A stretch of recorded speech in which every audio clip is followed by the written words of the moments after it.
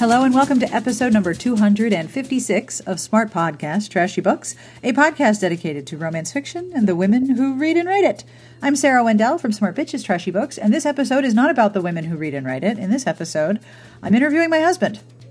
I almost titled this episode Same Library, Different Tastes, because we were having dinner one night, and I was talking to Adam, my excellent spouse in question, about a book series that he was reading. And I realized we hardly ever talk about what he's reading, because I will go on for hours about what I'm reading, and I have, but unless I'm asking him specifically about a book that I just found and whether or not he'd enjoy it, he doesn't really talk much about what he reads, and he reads a lot. I thought this was really curious, so he made cocktails, and I handed him a microphone, and we talked about it. We don't like any of the same things, but we both love reading. So I asked questions about his favorite series, about books that he's enjoyed that I've successfully recommended, which is the best feeling, and what makes a narrative world appealing to him. He likes to read a lot of fantasy, and he loves never-ending world building and deep nerdy dives into deep nerdy backstory. So he's a very avid and engaged reader, and he seeks out material outside of the book to find out more. But he keeps all of it inside of his head, which I find fascinating. So I asked him a lot of nosy questions. We discussed the series and trilogies that he loves, including Game of Thrones, Libriomancer, the Inheritance Trilogy, and a lot more. There's a very large list of books accompanying this episode. You can find it at smartbitchestrashybooks.com/podcast or at itunes.com/dbsa. There are a lot of books and a lot of questions, and this is a little self-indulgent of an episode, but I really enjoyed this conversation, and I hope you enjoy it too. This episode is brought to you by Too Scott to Handle by Grace Burrows. This New York Times bestselling series, with its heartfelt emotions, humor, realistic, honest characters, is a fan favorite, raves RT Book Reviews. In this second book of the Wyndham Brides series, Burrows delights Regency romance readers once again with an irresistible, rough-around-the-edges Scott who takes on saving an orphanage to win over the fiery, intelligent woman who captures his heart. As a captain in the army, Colin McHugh led men, fixed what was broken, and fought hard. Now that he's a titled gentleman, he's still fighting, this time to keep his bachelorhood safe from all of the marriage-minded debutantes. Then he meets the intriguing Miss Anwen Wyndham, whose demure nature masks a bonfire waiting to roar to life. When she asks for his help to raise money for a local orphanage, he's happy to oblige. Anwen is amazed at how quickly Lord Colin takes in hand a pack of rambunctious orphan boys. Amazed at how he actually listens to her ideas. Amazed at the thrill she gets from the rumble of his voice and the heat of his touch. But not everyone enjoys the success of an upstart. Colin has enemies who will stop at nothing to ruin him and anybody he holds dear. As Tessa Dare put it, quote, Grace Burrows is a romance treasure. Don't miss Too Scott to Handle, on sale wherever books are sold this Tuesday, July 25th. And we also have a transcript sponsor this week, which is so great. Thank you to Harlequin Teen for sponsoring the podcast transcript. Our transcript this week is being brought to you by When It's Real by #1 New York Times bestselling author Erin Watt. A pop star, a regular girl, the world is watching. Wealth, fame, and a real-life romance she never expected. 17-year-old Vaughn Bennett lands it all when she agrees to become a pop star's fake girlfriend in this smart, utterly addictive novel. School Library Journal calls it a fast-paced, he said, she said page-turner. Kirkus Reviews writes, When It's Real is undeniable fun and a quintessential beach read. You'll fall head over heels in love with this electrifying and addictive new romance. Under ordinary circumstances, Oakley Ford and Vaughn Bennett would never even cross paths. There is nothing ordinary about Oakley. He's a pop star, he's got Grammy Awards, he's got millions of fangirls, and a reputation as a restless, too charming troublemaker. But with his home life disintegrating, his music well suddenly running dry, and the tabloids having a field day over his outrageous exploits, Oakley needs to show the world he's settling down. And who better to help than Vaughn, a part-time waitress trying to help her family get by. She's the very definition of ordinary. Posing as his girlfriend, Vaughn will overhaul Oakley's image from troublemaker to serious artist in return for enough money to put her brothers through college. She can endure outlandish Hollywood parties and carefully orchestrated Twitter exchanges. She can fool the paparazzi and the groupies. She might even start fooling herself a little, because when ordinary rules no longer apply, there's no telling what your heart will do. You can find When It's Real wherever books are sold. Now, I've got compliments, and this is my favorite part of the intro. Compliments are so fun. Get ready. To Laura V., cats have taken an informal survey, and while they refuse to release the results to the public, rumor has it that they think you are among the most excellent. To Maria V. Recently, all the dog tails in the world started wagging at the same moment. It was entirely because of you. To Jean R. There are people on the edge of their seats, whatever chair they are in, waiting to see what wondrous things you'll create next, so keep going. And to Stuart C. You are an inspiration to your friends, that there is always more time to do something incredible because they watch you do that every day. Now, if you're wondering what this is about, have a look at patreon.com/smartbitches. We are so close to our next Patreon goal. Thank you so much. Because of you and because of Patreons who have supported the show, I am transcribing a few early episodes way back in 2009. And once we cross the goal, I will start in on the remaining 70 or so episodes that don't have transcripts yet. Also, thanks to Patreon supporters, I will be bringing microphones and my nifty recording equipment to RWA to record some interviews there, and I am so excited about that. So thank you to everyone who has had a look at the Patreon and made a pledge to support us. You have made the show bigger and better and way more gooder. And speaking of RWA, I have some things to tell you about that. If you are in or near Orlando, Florida, or you will be on Saturday, July 29th, Romance Writers of America will be hosting their annual Readers for Life literacy autographing. Hundreds of romance authors all in one place, located behind tables in chairs with their names so you know where they are. And all of the proceeds of book sales will go to literacy organizations. Some of your favorite authors are going to be there, like Alyssa Cole, Tessa Dare, Courtney Milan, Julie James, Cecilia Tan, Beverly Jenkins, Jill Shalvis, and for the first time, I'll be signing too. Yay! The signing is at the Walt Disney World Dolphin Resort, Pacific Hall, Saturday, July 29th, 2017 from 3 to 5 p.m. And RWA just sent out a link to a picture of the layout. I'm right by the cashier lines. So come find me when you're waiting in line to buy, 14 zillion books. If you come and find me, I'm in the W's. We have lots of air conditioning because we're at the end of the room. And you mention the podcast. I have a special sticker for you if you would like one. You can find all of the details at rwa.org/literacy. The music you are listening to, provided by Sassy Atwater, you guessed correctly. I will have information at the end of the episode as to who this is, where you can find it, how you can buy it for your very own. And after the outro, I have a special outtake because recording this intro took me like 45 minutes because I had a number of mammal interruptions caused by various mammals that live in my house. So if you enjoy outtakes and me getting exasperated, make sure to keep listening to the end because I have a nice outtake for you. And now, without any further delay, on with the podcast.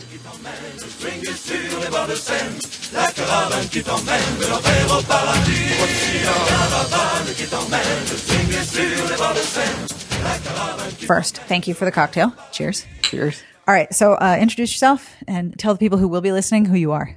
Hi, I'm Adam Wendell, and I am the husband of Sarah Wendell, who you may have known from Smart Bitches Trashy Books. Holy shit, and really? This podcast. Yes. And I realized this when I was setting up all this equipment, that I've had this podcast for a whole bunch of years, going back to at least 2011 or all the way back to 2009 when we did the first original set of 6 or 7 episodes. Not until yesterday did it occur to me to interview you for the podcast. This is not because you're not interesting, but because we don't really talk about what you're reading. No, I very rarely talk about what I'm reading. Which is weird because that's kind of all I do. It's true. So why don't you talk about what you're reading? I think it's because reading is something that I do in my own head. And I tend to spend a lot of time in my own head. What? The devil you say. Yeah. So I think it's just because reading is something that occurs within my brain, and I have a tendency to just, rather than want to talk to other people about it, to just keep turning over what I'm reading in my head. And I don't know if that prevents me from talking about it or if it just stops me from wanting to talk about it. And then when you're reading something, you also like to read things that allow you to take a very nerdy deep dive into whatever it is. Like you and our older son have the love of taxonomy in common, where if there is a world with a system of organization and rank and extra information and Easter eggs and extra bits that aren't in the original series, you are all about that. Yes, that is absolutely true. Part of it has to do with what I read, which I know is going to be, we were going to talk about in a little bit, but I like stories where you have to figure out what's going on. I'm not a murder mystery person, but I do like epic fantasy and series where there's a lot of books and a lot of pages and words within those books, because you have to figure out what the overarching thing is, what's causing this, what's causing that, what's going to happen next. It's solving those puzzles that is part of reading for me. That's one of the most enjoyable parts of reading, is not only getting the story, but trying to stay a step ahead of the story. Right. But I'm also that kind of person naturally. I'm the person who, when the gifts are wrapped, picks up every gift and tries to figure out based on size, weight, shape, density, exactly what it is, because I like to puzzle out everything. Yes, I know. That's why I wrap your Hanukkah gifts in boxes that are the wrong size. Yes. Yes, I do. Story checks out. You and I have known each other since we were 17, and this year we're turning 42. You're already 42 because you're 48 days older than me. I know. I'm very old. Old and wise, much wiser than you for the next couple of weeks. Yeah, you're much wiser than me for the next, hundreds of years. So we've known each other for many years. And only in the last few have I really felt comfortable saying, hey, I think you might like to read this. But I learned, because I know you're stubborn, if I say to you, here's a link to a book and I think you might like it, you're not as apt to look at the book as if I just buy it for you and gift it to you and, hey, surprise, you have a book. That's less true than it used to be, I think. But for a couple of years, I would suggest things and you'd be like, okay. Even though I would reassure you I was not giving you romance, because you've tried to read romance and it is not your thing, which is totally fine. That is true. Yep. But part of it also is, when I'm in the middle of reading something, particularly if it's a series that I'm in the middle of and there are more books to come, I will have no interest in even looking at anything else until I'm finished with it. Yes, you're a completist, and I will give up whenever the hell I feel like giving up. Right. I've never started a book and not finished it. Yeah, I don't understand how that works. How many times have you read Game of Thrones now? Like 5 or 6? All 5 books? At least 4 times all the way through. And one time I read them out of order. Were you ill? No, I was looking for something, and then you started in one reading of the middle them books, again? and I just started reading. Yeah, I've done that. So it wasn't, I think, until you were reading Game of Thrones for the 3rd or 4th time that I was like, okay, if this is what you dig, then I want to see if I can make recommendations for you. Because honestly, making recommendations for you is very difficult. I don't read high fantasy. I don't read books that are 9 zillion words long and then come with another 5 books that are 9 zillion words long. And I also don't deal well with violence and battles and death. And you get a fair amount of that in some fantasy, especially in Game of Thrones, where, all your friends are dead. All his friends are dead. All his friends are dead. So I was actually very nervous to start recommending books to you, but I've had a pretty good track record. Yes, I think so. I don't think that you've recommended anything for me that I didn't like. Obviously, there's a scale with everything, but right. I don't think that you recommended anything for me that I disliked. Well, that's a good thing. What are some of the things that I've recommended that you've really liked? The Rook and the book that comes after it, whose name I can't remember Pawn, now. I think? It's not. It's not a chess name in the title. Those I really, really liked. How come? The world building was excellent, and the characterization was excellent. I can probably deal with plot holes or plots that don't move particularly well or things that take a long time much more than I can deal with bad characterization and bad world building. I care about those things more, particularly because I like books that are in series, and it's important for me to get attached to the characters and attached to the world, probably more important than to get attached to a storyline or a plot, which could be going on for books and books and books and could change. What you want to do is hang out in that world and hang out with those characters. Yes, and learn more about that world as well, because usually in these fantasy series that are multi-books long, part of the puzzle of what's going to happen in the book is also learning more about the world and how the world works and how the magic system works.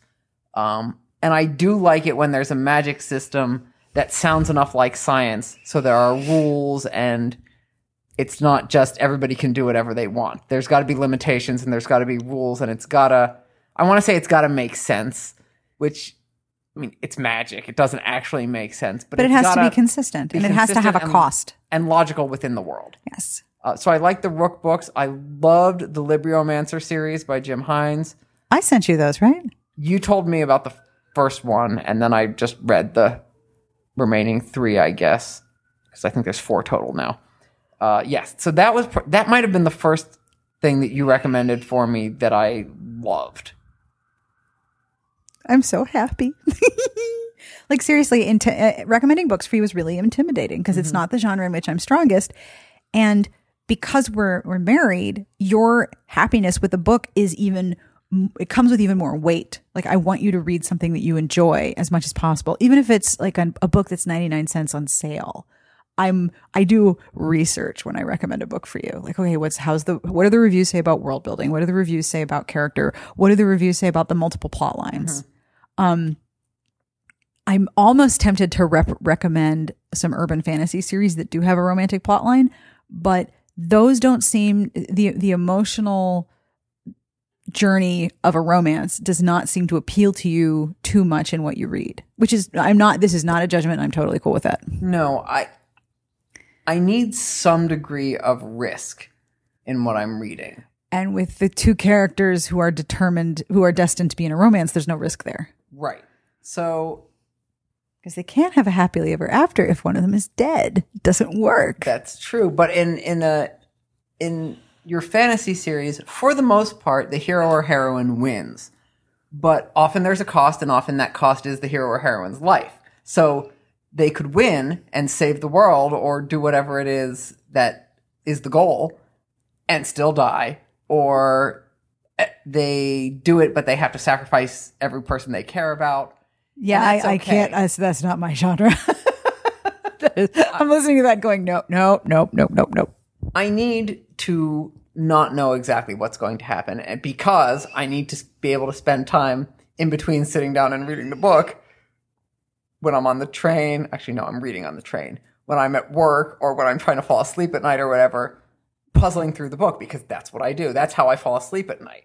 And the assurity of the two main characters who are having a romantic arc living through the experience removes a little bit of the risk that you find really interesting to think about. I think that's right. Yeah. I think that's right.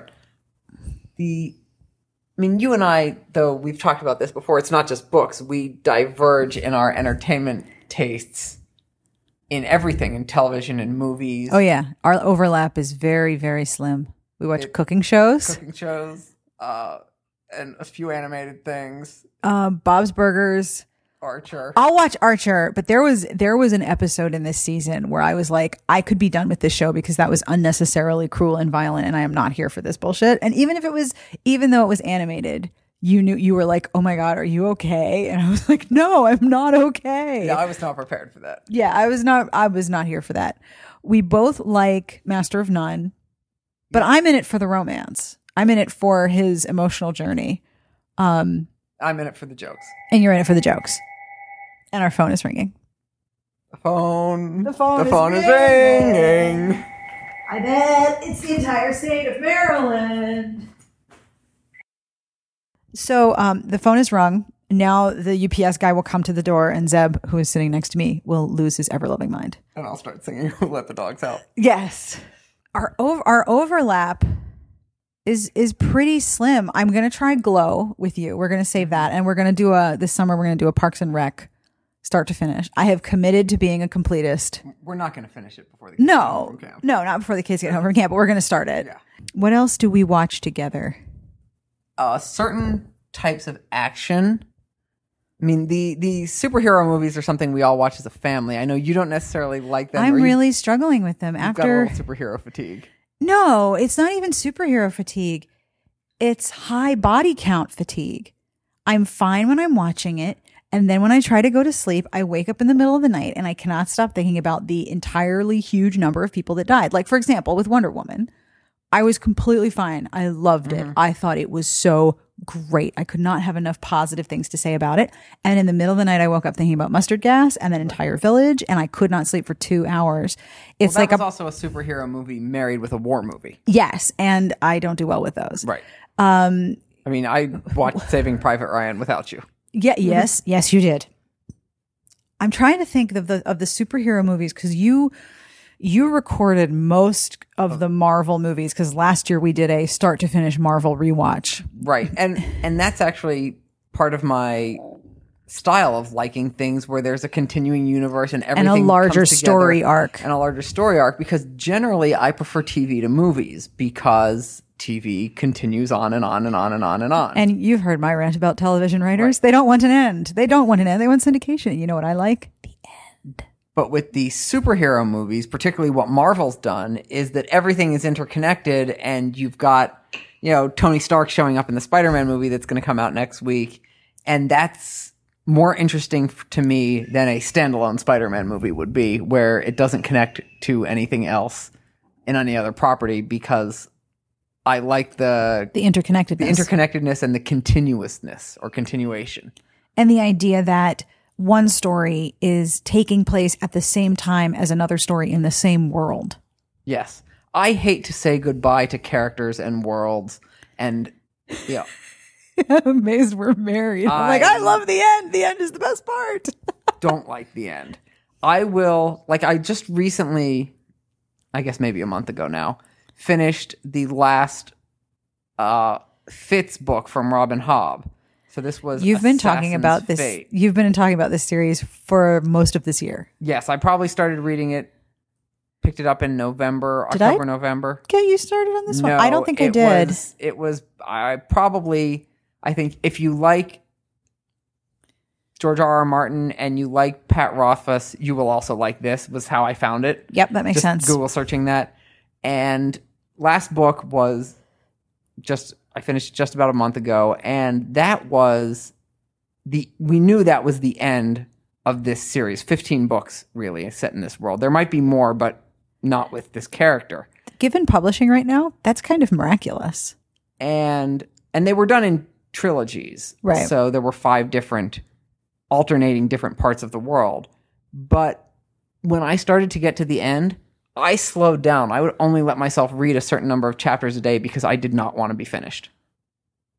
And I remember when you were reading that book and when you finished those books, that was one of the very few times where we would be walking the dogs together and you would want to tell me all about it. And I love hearing about books that, like, one of my favorite things to do is genuinely to be all nosy and ask people, what are you reading and what book has really made you happy? You genuinely wanted to talk about that book and the world of it and the things that you read about and all of the things that happen in that series. And that's not generally a thing that you do. It's not, but in that particular case, I wanted to talk to you about it because there were particular aspects of the way it played around with gender roles and the way it played around with different aspects of love that I thought you would be interested in. Which you're entirely right. Also dragons. Now, there was still too much violence and main characters not making it through to the end of the series, so you would not have probably been able to read them, but I'm way happier with the Adams Cliff Notes version than the actual reading experience. There you go. And it's frustrating because I know that there are a number of books that I would really like to read, but that part of my brain that wakes up 3 a.m. and says, hey, let's think about mustard gas and an entire village of dead people cannot handle those particular stories, which is why I recommend them to you. I think you could get through Name of the Wind. The Patrick Rothfuss series? Except for one scene, which is relatively early in the first book because, the hero's parents have to die. Oh, it's part of the story. Right. It's much better when it's happened before the start of the book for me. Like, They've already coped with the loss. This is about probably 20% into the first book. Yeah, nope. But other than that, I think actually you would really like it, and there's not too much nastiness. I have it. That's not true. There is nastiness. There's not too much violence. There's people being mean to each other. Well, that I can handle. So what are you reading right now? Right now, I'm reading N.K. Jemisin's Inheritance Trilogy. I definitely recommended that to you. I recommended the 100,000 Kingdoms to you like 5 or 6 times and waited for it to go on sale and was like, okay, now you have to buy it. So the first book is The 100,000 Kingdoms. The second book is The Broken Kingdom, and I'm near the beginning of the third book, which I think is called The Kingdom of Gods, but I could be wrong because I bought it as a single volume trilogy. So I don't actually know the titles of the individual books. Welcome to my brain. I don't know what year it is either, so it's fine. So that is an interesting series because it's a very interesting world. The characters are great, but even though there is overlap, the main characters are not the same from book to book, and that's usually not my style, but I'm really enjoying it. What do you like about it?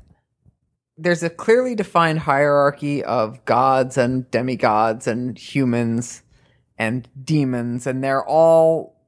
There's rules? There's rules, and there's, who can die and who can't die and all of this stuff. But it's a little different than what I usually read because that world is what I would call a high magic world.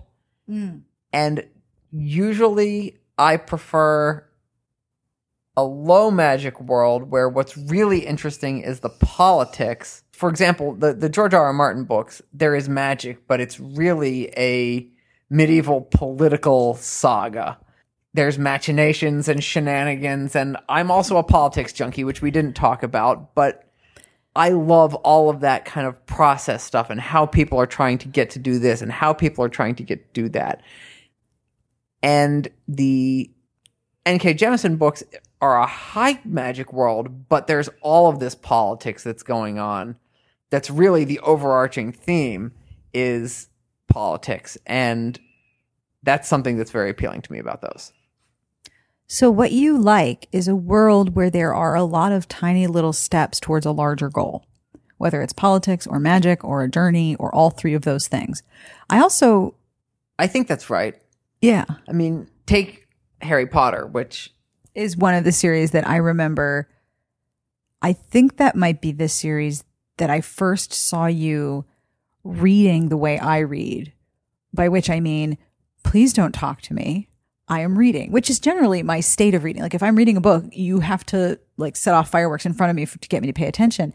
Harry Potter, and especially as the books came out after we were married and after our son was born, like we special ordered the book and I sent you to the beach for like 4 hours to read it. You were pregnant with our second child. Right. And managing this first one. Yeah. And I was like, you go read, because that was the series that I saw you read the way I read, which I completely understand. Right. And that was, I wasn't always a fantasy reader.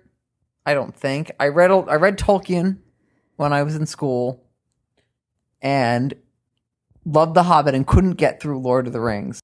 One of the few things that I ever didn't finish. And that was probably in 7th or 8th grade, and I put it down. And then I know when I read the first Harry Potter book was on the plane back from our honeymoon, because you had gotten it and read it on our honeymoon, and I have no memory of this. I had run out of books on the honeymoon. And this was 2000. This was pre-Kindle, so there was no ebooks. I mean, there were ebooks, but this was not one of them. And so I read it on the plane on our way home because you had it, and you're like, "Here, I think you'll like this." And then, of course, I was like, "Oh, hey, there's more of these.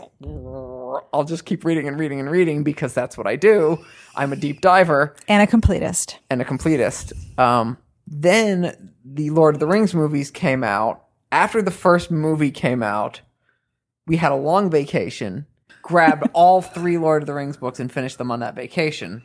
That was really when I started being a fantasy reader predominantly. Right. I do read both urban fantasy and medieval. It's not always medieval, but historical fantasy. Medieval-esque. Yeah. You have to travel on horseback because there's no other way. Right. Although one of the series that I like are the Mistborn series by Brandon Sanderson, and those he's going to do 4 total trilogies in the same world with the same magic system. The first one is medieval-ish. The second one is Old West-like. The third one is going to be present day, and the fourth one is going to be science fiction future. He's about one book shy of finishing the second Mistborn trilogy. That's another thing where there's time. It's the same world, it's the same magic system, but there's not the same characters because they're jumping 200 years in the future each trilogy. So Brandon Sanderson is Mormon. Yes. And has been very public recently about the Mormon Church's stance on gay marriage and gay rights, which is pretty abysmal, to say the least. Do the actions or the commentary of the author affect how you view the books that they write? Or for you, are they two very separate things? For the most part, and this will be wide-ranging, I am perfectly happy and willing to separate the product from the producer. Mm-hmm. This goes back to me remaining a fan of Barry Bonds to the bitter end. He's still alive. Yes, but he's not playing baseball anymore. And, there's a line. There's always a line. Mel Gibson finally crossed the line. Tom Cruise came close but didn't quite get there. I can still watch Tom Cruise. But you and I both cannot watch Mel Gibson without being like, oh, you called us oven dodgers. Gotta change the channel now. So had I known Brandon Sanderson's position on LGBT issues before I started reading his books, I probably would not have picked them up. But now that I've picked them up, I would say most likely I will continue, but I'll feel guilty about it. Or you'll borrow them from the library. Right. So our property tax is paid for them instead of your discretionary funds. There you go. I don't know. I tend to take notice when male authors write strong heroines. How so? I'm always surprised by it. How come? I think growing up and most traditional fantasy literature, or people who don't want to call it literature can go screw themselves. This is why we're married. It's a hero. It's a man and has a quest, and women are accessories to the quest. Yes. Or they die to give him a reason to go on the quest. Or they are the object of the quest. So your princess is in a different castle. Yes, she is. Poor Mario. And he's a plumber. Well, and also, if we're talking about Mario, I just have to point out that they are the Mario brothers. So his name is Mario. Wait, what? Mario and Luigi are the Mario brothers. Their full names are Mario and Luigi Mario. Mario is their last name. Did you check this out on the internet? Yes, but I'm nearly certain that they are the Mario brothers. That means Mario is their last name. They're actually the Super Mario brothers, so that would mean that their name is Mario Super Mario and Luigi's Super Mario. I'm pretty sure super is an adjective. Are you certain? I'm not certain. We've been drinking. Not much. No, but I haven't had a lot to eat today, so yeah. You're currently working on the Jemison trilogy. Yep. Which sort of, I believe, comes to an end, but not quite. I don't know I'm not spoiling anything. Do you know what you're going to read next? You recommended to me, and I can't remember the name. It's Ben Aronovich, and I cannot remember the name of the book. It was on sale. It was on sale, but it's a series. So the part where I find books on sale is the other awesome part of my job. So whenever I see a fantasy novel that I think is something that you'll like, and it's book one, I tend to buy it for you or send you the link. Yes? Midnight Riot is the American version of Rivers of London. It's called Rivers of London in the UK and Midnight Riot in the US. And Ben Aronovich is the author. So that's what I'm going to read next, probably on our upcoming trip. Then there's a high likelihood that I will go back and read Game of Thrones and one or more of those books again because the new season of the show is coming out. But the new season diverges from the books because those books haven't been written yet. That's true, but I tend to go back and reread while the show is on. So you can see the world and then read the world. So I can be annoyed that at the way that the show has diverged from the world. Right, yes. The show has diverged from the books, I'm sorry. Yes. If you were to start a book series and then the book series was to become a television show and the television show was so terrible that you couldn't watch it anymore, like say, for example, that women were used as decorations and rape was used as a plot device like every third episode and there were far too many boobs, not that I'm thinking of any shows in particular. If that happened, would you stop watching the show or are you a completist in all things? the show and the books are two separate things. Specifically with Game of Thrones. So the show and the books are absolutely separate. They've diverged so much. The show is something to keep me occupied while I wait for George to either die or finish the next book. George, please don't die. And because I've heard many people say that he's not your bitch. He's not. That's why I said please. You really want to read the next book. But for example, Name of the Wind, and why can't I remember the name of the actual trilogy? The Kingkiller trilogy, that's Pat Rothfuss's books, of which the third one is not finished yet. Those are going to be a TV show, produced by Lin-Manuel Miranda. So I'm pretty sure those are going to be good, but it's possible those could suck. But I'll watch those. I mean, again, they're an accessory to a world you love. They're connected to a world you love. Right. They're not the same. They are different, but they are related. Okay, so here's a weird question for you. When you are reading, are you seeing and hearing everything in your mind? Or is this whole world manufactured in your imagination and characters have different voices? So you're basically constructing a television or visual show in your brain? Not always. And I thought you were going to ask me, when I'm reading, if there is a entertainment property, a movie or a show, am I seeing and hearing those voices, or am I seeing and hearing? That was my next question.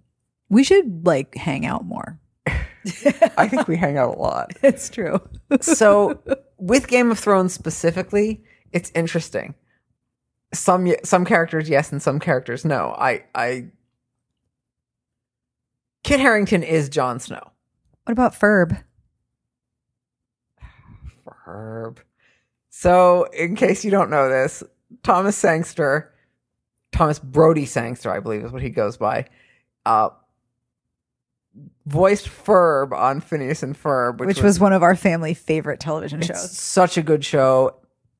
You should watch it. It's great for kids. It's great for adults. It's awesome. And there's a romance. And he plays Jojen Reed on Game of Thrones. May he rest in peace. On the show, not in the book. Maybe in the book.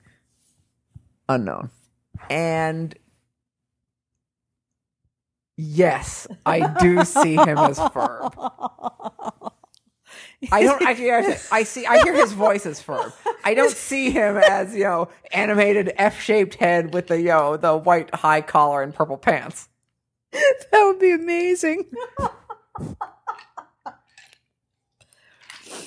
Okay, but yeah, Kit Harington is Jon Snow, even when I'm reading the books, and Maisie Williams is Arya, even when I'm reading the books. Not everyone else fits, because I don't necessarily think that everyone else looks like they're written.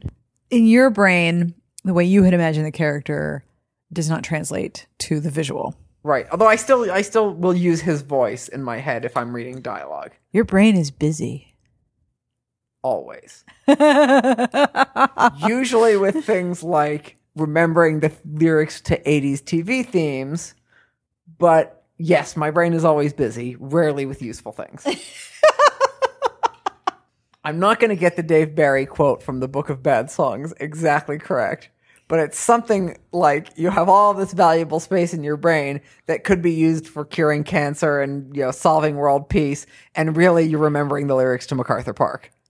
Pretty much, yes. And it is a crime that the audiobook of that book does not include the song samples. I understand the cost reasons, but it is still a crime. Someone left the cake out in the rain. Yes, it was Dumbledore. What? Dumbledore left the cake out in the rain. Bastard. I mean, I don't think I can take it. Oh, no. So now that you've switched jobs and you commute by train, you have more time to read books than to just digital snack on social media.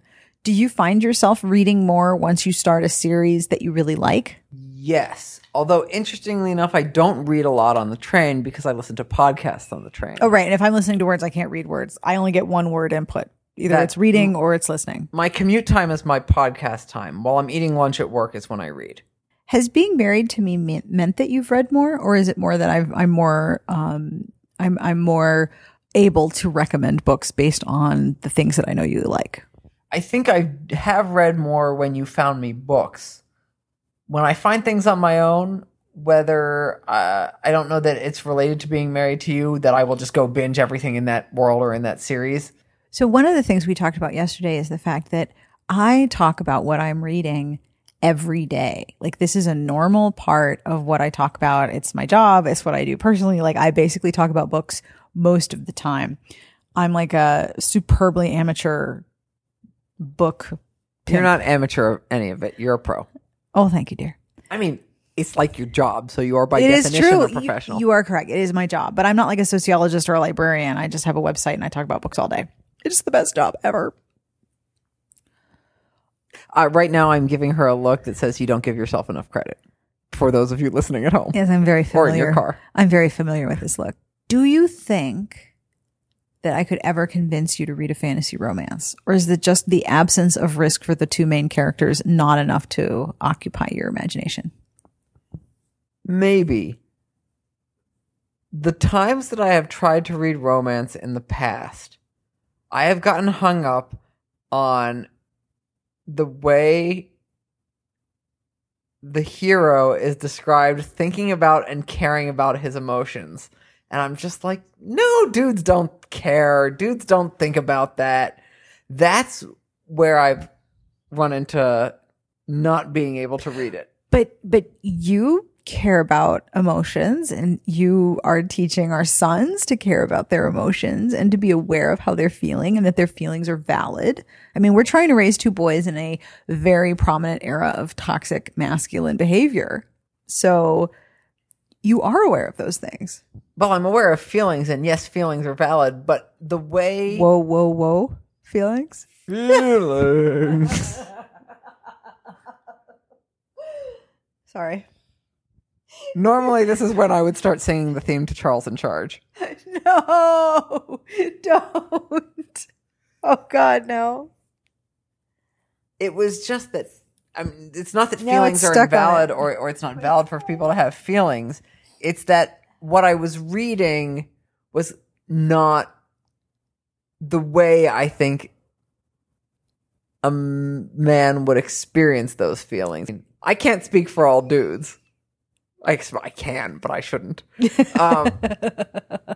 That was what I got hung up on, I think, was that it was so much internal monologuing and internal conflict. I'm fine with internal monologue and internal conflict. I just was not interested in that particular type of internal monologue and internal conflict. I am a walking internal monologue. As we talked about before, I turn things over in my head all the time, and I tend to have conversations with myself rather than others about things. So I am a walking and talking internal monologue. Yes, I know. But, and I'm not trying to denigrate romance. I appreciate it, and I appreciate the people that love it. It just doesn't resonate with what I'm interested in as far as story and world and things like that. That's fine. I feel like my next challenge is to find a fantasy romance or an urban fantasy romance that would work for you. There are plenty of stories that I've liked that have romantic elements. There probably is something out there that I would like and that I will. Yes, that. So what do you think of the website? The one that I run specifically. Not just any random website. Yes. What do you think of Reddit? No. What do you think of Smart Bitches? Reddit's fine. This is fine. This is fine. The website specifically, I read it. I don't read the book reviews, but I read the cover snark, and I read some of the movie and entertainment reviews. I have been reading Elise's Bachelorette reviews because they're hilarious. I did not know that. Really? I probably have not read all of them, but occasionally when you've mentioned that they're there, I'll go and take a look. That's so, and they are hilarious. That is so great. The Bachelorette ones are also particularly funny. You have to meet Mr. Tweeters. Apparently, I have to meet Mr. Tweeters. The more you know.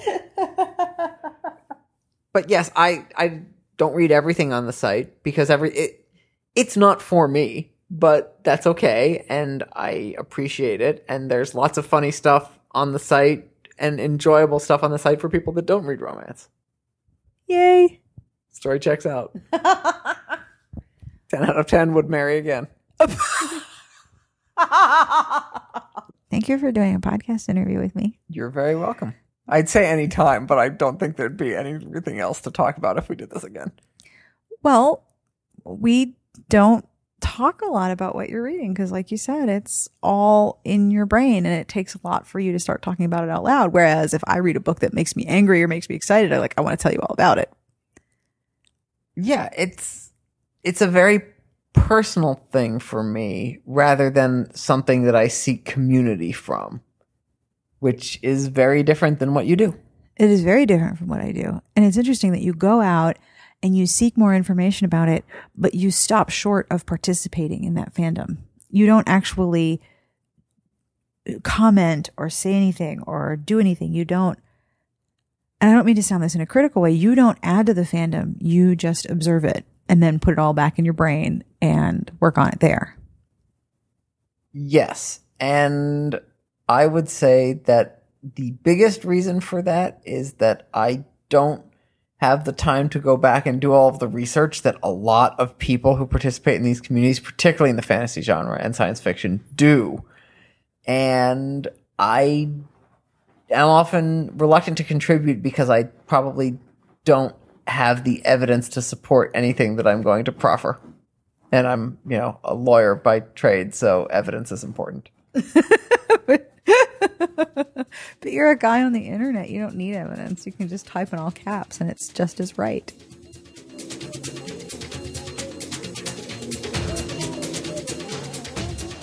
And that is the end of this episode. I hope you enjoyed our conversation. And thank you to my husband for making me a cocktail. If you were curious, I think he was drinking an old-fashioned, and I was having a bee's knees, which is my favorite cocktail. It involves gin and honey, and I tend to like sweet cocktails. If you would like to find some of the books that we mentioned, and there were a lot of books that we mentioned, please head over to the podcast entry at smartbitchestrashybooks.com/podcast or itunes.com/dbsa, where you can find recent episodes and links to books in the iBook store. And if you have suggestions for books that he might like or that I might like, or you want to ask me a question, or you have a suggestion, or you just want to tell me a thing, please email me. It's really cool to hear from you. Our email is sbjpodcast@gmail.com, or if it's a little easier for you to remember, Sarah, Sarah, at smartbitchestrashybooks.com. Both emails go to the same place, which is to me, and I love hearing from you, so thank you. This podcast was brought to you by Too Scott to Handle by Grace Burrows. This New York Times bestselling series with, quote, heartfelt emotions, humor, and realistic characters is a fan favorite, end quote, raves RT Book Reviews. In this second book of the Wyndham Bride series, Burrows delights Regency romance readers once again with an irresistible, rough-around-the-edges Scott who takes on saving an orphanage to win over the fiery, intelligent woman who captures his heart. As a captain in the army, Colin McHugh led men, fixed what was broken, and fought hard.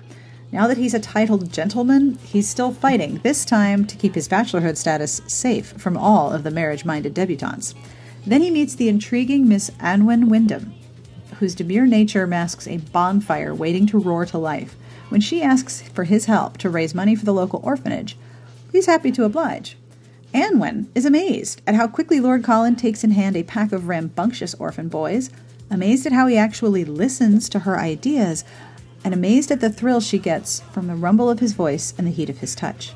But not everyone enjoys the success of an upstart, and Colin has enemies who will stop at nothing to ruin him and anybody he holds dear. As Tessa Dare puts it, quote, Grace Burrows is a romance treasure. Don't miss Too Scott to Handle on sale wherever books are sold this Tuesday, July 25th. And the transcript for this episode is being sponsored by Harlequin Teen. Thank you, Harlequin Teen. The transcript is being brought to you by When It's Real by #1 New York Times bestselling author Aaron Watt. Wealth, fame, and a real-life romance she never expected, 17-year-old Vaughn Bennett lands it all when she agrees to become a pop star's fake girlfriend in this smart, utterly addictive novel. School Library Journal calls it a fast-paced, he said, she said page-turner. Kirkus Reviews writes, When It's Real is undeniable fun and a quintessential beach read. You will fall head over heels in love with this electrifying, addictive new romance. Under ordinary circumstances, Oakley Ford and Vaughn Bennett would never even cross paths. There's nothing ordinary about Oakley. He's a pop star. He's got Grammy Awards. He's got millions of fangirls and a reputation as a restless to charming troublemaker. But with his home life disintegrating, his music well suddenly running dry, and the tabloids having a field day over his outrageous exploits, Oakley needs to show the world he's settling down. And who better to help him than Vaughn, a part-time waitress trying to help her family get by? She's the very definition of ordinary. Posing as his girlfriend, Vaughn will overhaul Oakley's image from troublemaker to serious artist. And in return for enough money to put her brothers through college, she can endure outlandish Hollywood parties, carefully orchestrated Twitter exchanges. She'll fool the paparazzi and the groupies. She might even start fooling herself, because when ordinary rules no longer apply, there's no telling what your heart will do. You can find When It's Real wherever books are sold. Now, I will have links to all of the books that we talked about, as well as some of the web pages we mentioned. And I would also like to give you 2 more links. Are you ready? The first one. Patreon.com/smartbitches. That is the Patreon campaign for this here podcast. You can make pledges beginning with as little as $1 a month. And those pledges do a lot. Because of Patreons, I am transcribing early episodes way back from 2009. Once we cross our next goal, and we are so close, thank you, I will start in on the remaining 70 or so episodes that haven't been transcribed yet.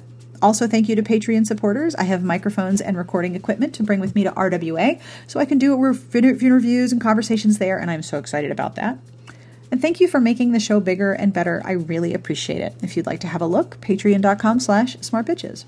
Speaking of RWA, one more thing to tell you. I have another link. If you are going to be in Orlando, Florida on Saturday, July 29th, you should come to the Romance Writers of America Romance for Life Literacy Autographing, because it's so cool. They pack hundreds of romance authors in one place. They organize them alphabetically, except for the people who are against the far wall. And then there's signs to tell you who's who and where to find them. And then when you buy books and you get them signed, all of the proceeds go to literacy organizations. How great is this, right? You can come and meet authors who you may have heard of, like Alyssa Cole, Courtney Milan, Tessa Dare, Julie James, Cecilia Tan, Beverly Jenkins, and Jill Shalvis. And this year, for the first time, I will be signing at the RWA Literacy Signing. I'm so excited. Seriously, so excited.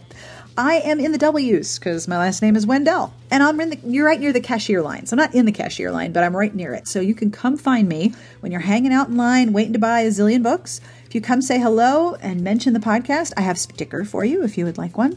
So please come say hello. It would be really awesome to meet you. And you can get all of the details about the signings and see the complete list of authors at rwa.org/literacy. That's rwa.org/literacy. The music you are listening to is provided by Sassy Outwater, and you can find her on Twitter at Sassy Outwater. This is Caravan Palace, because their 2-album set is still making me joyful. This track is called Le Caravan, and you can find this album, the 2-album set containing Caravan Palace and Panic, at Amazon or iTunes or wherever you buy your music. You can find Caravan Palace on Facebook and on their website, and I will have links to all of these places in the podcast entry. All right, I said a lot of words. Do I have any other words I need to say? Any dogs that need to bark? Because I had a lot of dogs barking when I was trying to record this. It was really super distracting. Well then, I can tell you, next week I have a Bitches Assemble episode with me, Elise, Carrie, and Redheaded Girl talking about the books that we have recommended to new and curious romance readers. And then I have interviews from RWA, which I'll be conducting next week, and I'm very excited about.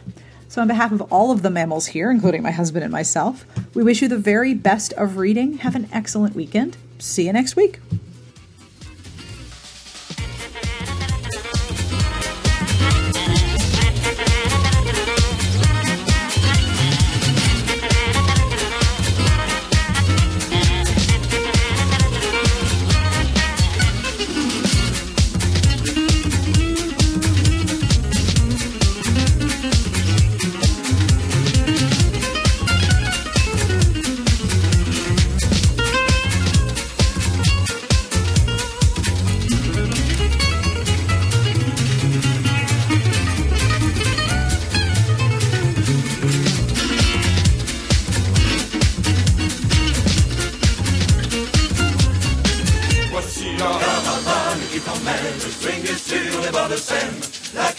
Qui t'emmène de l'enfer au paradis. Voici la caravane qui t'emmène de swinguer sur les bords de Seine. La caravane qui t'emmène de l'enfer au paradis. Voici la caravane qui t'emmène de swinguer sur les bords de la caravane qui t'emmène de l'enfer au paradis. Voici la caravane qui t'emmène, le swing est sur les bords de Seine, la caravane qui t'emmène de l'enfer au paradis.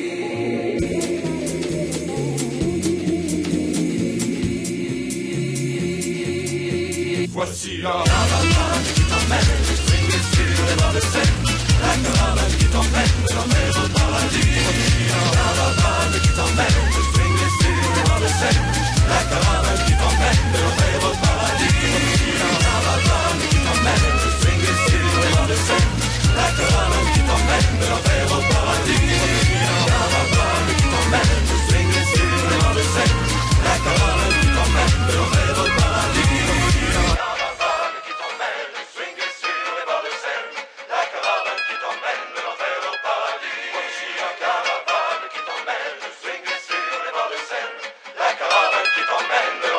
paradis.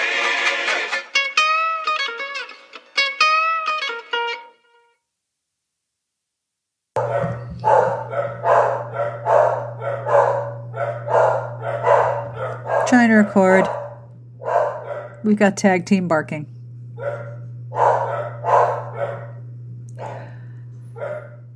I think they might be done. Nope, not done. Now Orville's on the desk. Yep. Any minute now, if I get Wilbur, I get a four mammal interruption, which is nice. Usually it's just a 2 mammal interruption. Are you done now? Can you be done? It would be great if you were done. Guys? Oh, and the phone is ringing. This is amazing. Oh, this is the best recording ever.